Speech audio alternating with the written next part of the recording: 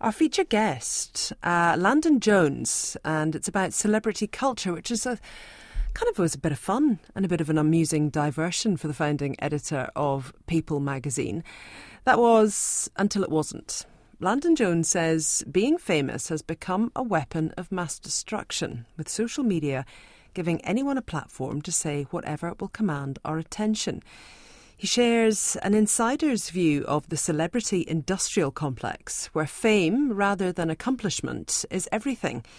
His book is called Celebrity Nation: How America Evolved into a Culture of Fans and Followers. Well, Landon Jones, kia ora. Let's start with the early days of People magazine. What was it about its editorial mandate that you felt was a good fit? Well, yes, the thing in the early days of People was that we didn't even use the word celebrity. There was no such a creature.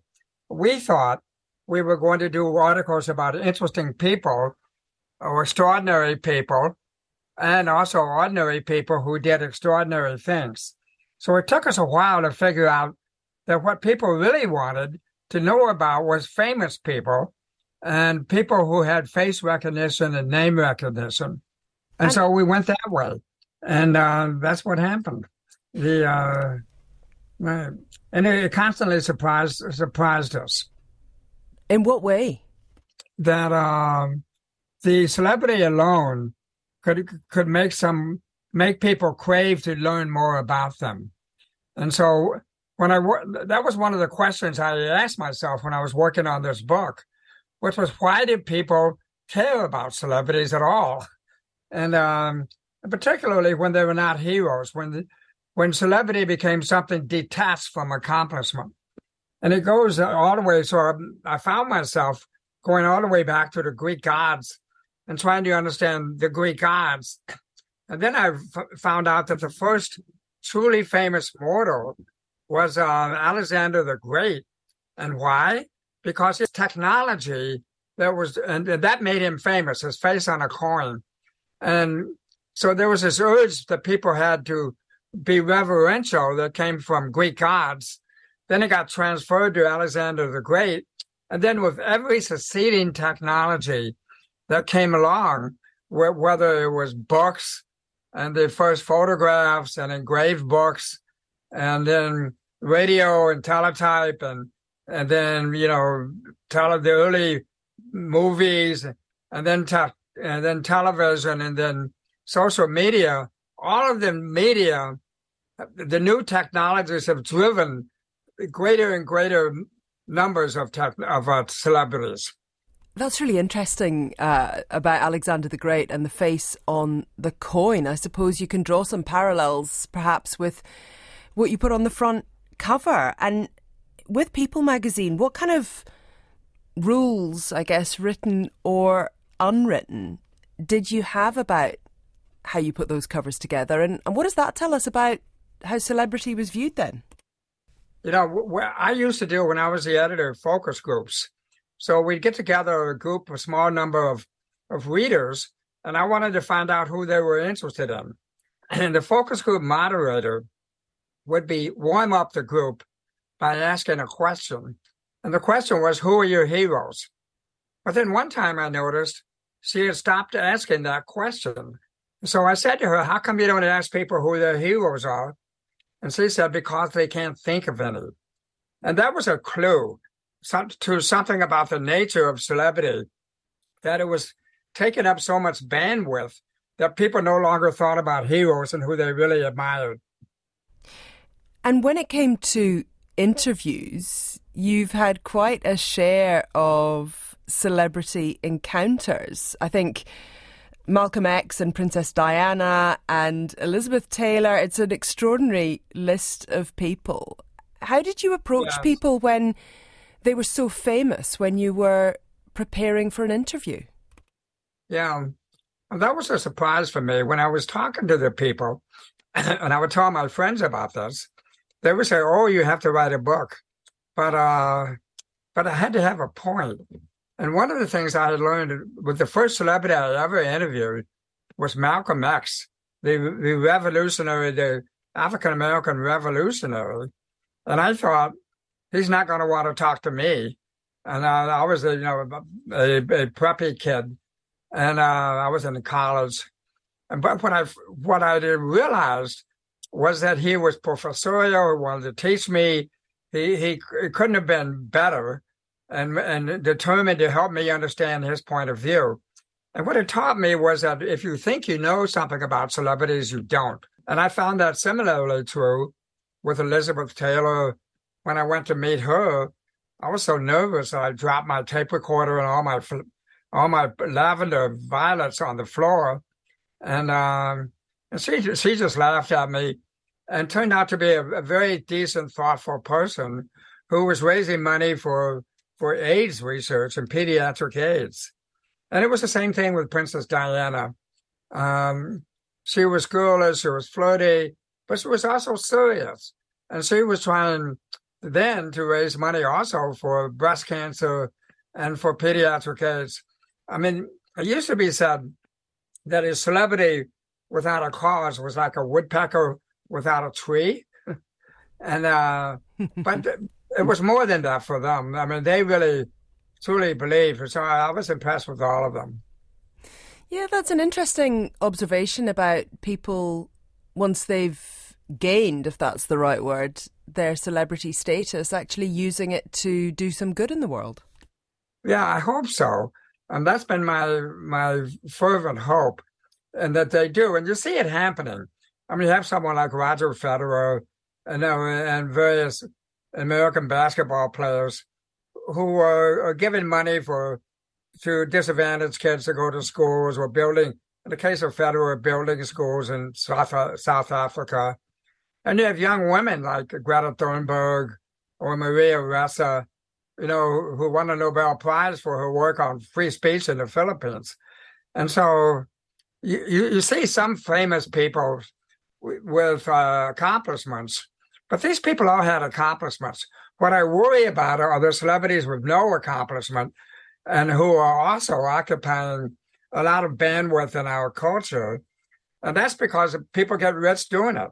The marketers pay the media to cover them. The media covers them because it helps them. And so, there's sort of a vicious cycle that helps celebrities, people who are famous for being famous, get ahead at the cost of heroes. We might come on to that in a moment, but I guess I'm interested in how you dealt with people when, like you say with Elizabeth Taylor, you dropped your tape recorder. Were you starstruck meeting some of these people and aware of some of the level of their fame? They were so famous at the point that you were meeting them. I was always very aware, and I've always wanted to meet them, and there's a curiosity that comes from that. And it's something like what a psychologist would call a parasocial relationship, in which you think you have an intimate relationship with someone who doesn't know you at all. And so it becomes a one-way street. And that's the way it was with me and Elizabeth Taylor, to some extent with Princess Diana. I thought I knew them, but I didn't know them, and they didn't know me at one bit. And so it was a one-way street and sort of odd. But the allure of fame, which goes all the way back to the Greek gods, the word celebrate is used by the Catholic Church to describe a priest who's performing a mass. And so he celebrates, or he or she celebrate the mass. And so a widow could be said to be celebrating her husband's death, but not as a joke, but as a serious matter. You mentioned that crossover between celebrities and heroes. And in the book, you write about heroes giving our society a coherence. Where is the line between celebrities and heroes, or have celebrities replaced heroes in our modern life? Yes. Well, I mean, celebrities are a big name and heroes are a big accomplishment. And celebrities typically do things for themselves, and heroes do things for a larger community. So when you sit down and start to look at it, there are those differences that always seems to me to be the critical thing about them. In my book, I write about this a little bit. And the hero is a big person. The celebrity is a big name. The hero is sacrificing, and the celebrity is selfish. Also, the passage of time enlarges the hero, and the passage of time diminishes the celebrity. And so can you think of any people, or what sort of people would you pick out as being people who are well known nowadays, who are, I suppose, celebrities, but also fall into that hero category? The ones that people talk about are the ones that are famous on social media or reality television. And so you have, Kim Kardashian in the U.S. and, who is famous, but people don't know why she is famous. And then you have, and celebrities are used to kind of embellish events. When you had the King Charles coronation, a bunch of celebrities showed up. I think Will Smith was there, who was an actor. And what they had to do with that, I don't know, but they were celebrities. And so they sort of polished the armor. And you see this in Washington.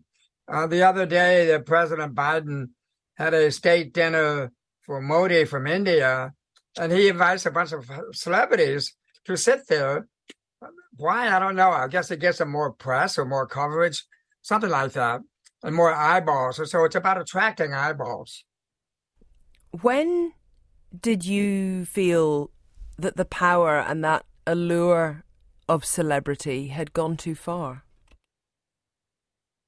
Oh, that's a good question. I think it's a little hard to put the measure on it. I try hard. For example, if you use the Google search engine, so who were the most searched people last year on Google? They were like Will Smith, Johnny Depp, Amber Heard, people involved in celebrity divorces. And so the idea that the traffic on the internet is so largely for this. And the other thing is when you do studies of children and what they aspire to now, it turns out that the surveys say that kids around 11 or 12 years old, what they aspire to is to be famous. And then they say, what kind of job you want? And they say, well, the job I want is to be an assistant to a celebrity. And so the proximity to celebrity is enough for many young children who are not aspiring to the values of heroism. I want to help the community. I want to do good. They're just saying, I want to be famous, or I want to know a famous person closely. I guess social media has a lot to answer for an awful lot of things, but certainly in this particular area, it's not just about social media, though, is it? I guess not. I mean, social media is a big part of it. And a big part of it is getting the imagery out there. And as I said, the imagery goes back to Alexander the Great. But it does seem to be social media and movies and television. Those are the traditional roots for movie stars and fame, was to be celebrated. Like Elizabeth Taylor was once that. She was a famous movie star.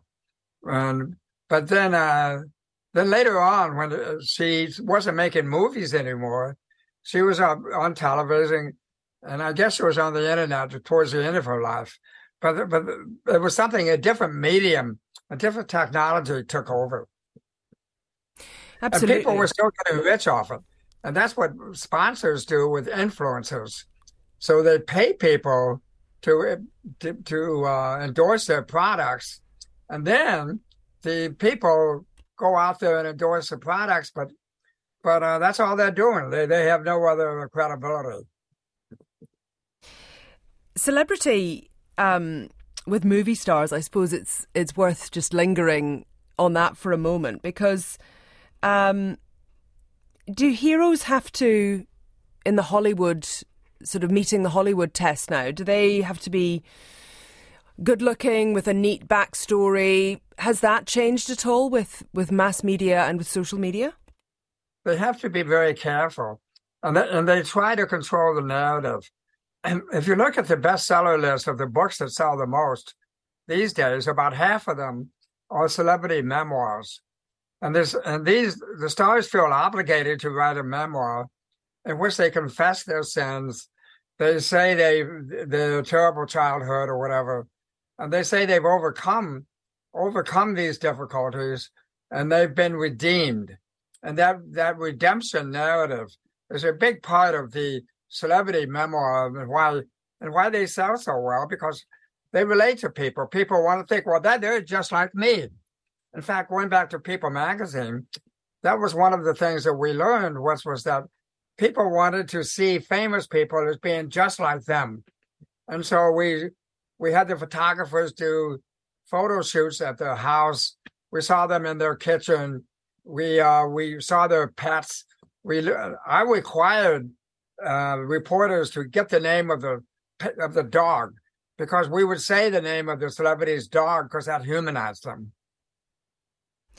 And I guess this has been even further democratized by social media. You know, anybody can be famous these days, but for many places around the world, society is incredibly unequal. What is the kind of connection between those things? Oh, that's an interesting point too. It's certainly true about, at least in America, the it's been very democratizing, and so anybody who's a celebrity can run for public office, and it doesn't matter if they have any experience in public service or in policy; they can just run for public office. But to go back to your point about, well, then what about the rest of the world, and why there's so much inequality? That is a little hard for me to say. I don't really know to what extent that celebrity is equally powerful all around the world, whether that's true in India. It's certainly true in Korea with the K-pop phenomenon. So it does happen, but I'm not sure what the boundaries are. You mentioned celebrities running for office. Perhaps people have been listening to this and are thinking, of course, perhaps the most famous one being Donald Trump. He's really been able to leverage that celebrity status and to really change the narrative around himself and around some of his other politicians and even people within his own party. I suppose I'm thinking of John McCain, who was held up as a hero, an actual hero, being reduced by Trump to, a guy who got caught. Yes, I know. That is so embarrassing, really. But it's what happens. And the other theme I discovered as I was looking at the history of celebrity is that the more defiant you are, the more people pay attention to you and you dominate the conversation. So defiance goes all the way back to people like Oscar Wilde, the writer, and people in America, Calamity Jane, the cowgirl. The more defiant and the more you defy people's expectations for what is normal or what is heroic, the more attention you get. So that is what is happening there. And as the defiance comes out ahead. And even this week, we see Donald Trump doing that. Absolutely. When you look back on your career, how do you view the elevation of celebrity culture and I guess to what extent People magazine and you played in that? Yeah, I feel a little bit of mea culpa about that. But as we used to say at the time, we were not responsible for the abuses of our imitators. And but still, we sort of paved the way there. That was the last thing we wanted to see happen. But Princess Diana was on our cover 57 times, and that's a lot. So we contributed plenty to that.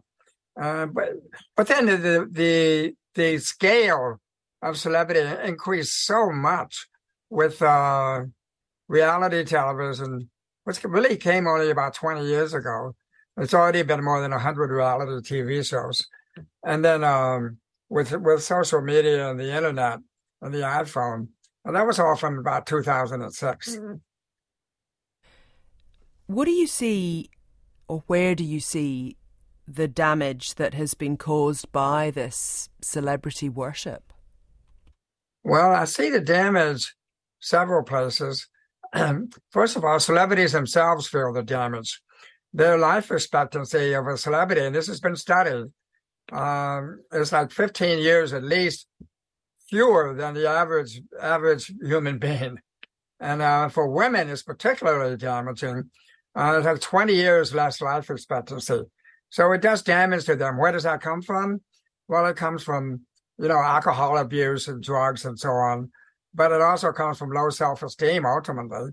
Although many of them have what psychologists call acquired situational narcissism, and they become narcissists. So that's the big one, is that celebrities themselves suffer. You don't want to become a celebrity. And then there's celebrity worshipers. Well, what happens to them is that they have low self-esteem, they overspend, they try to act like a celebrity, although they don't have the means to. And so that hurts them very much.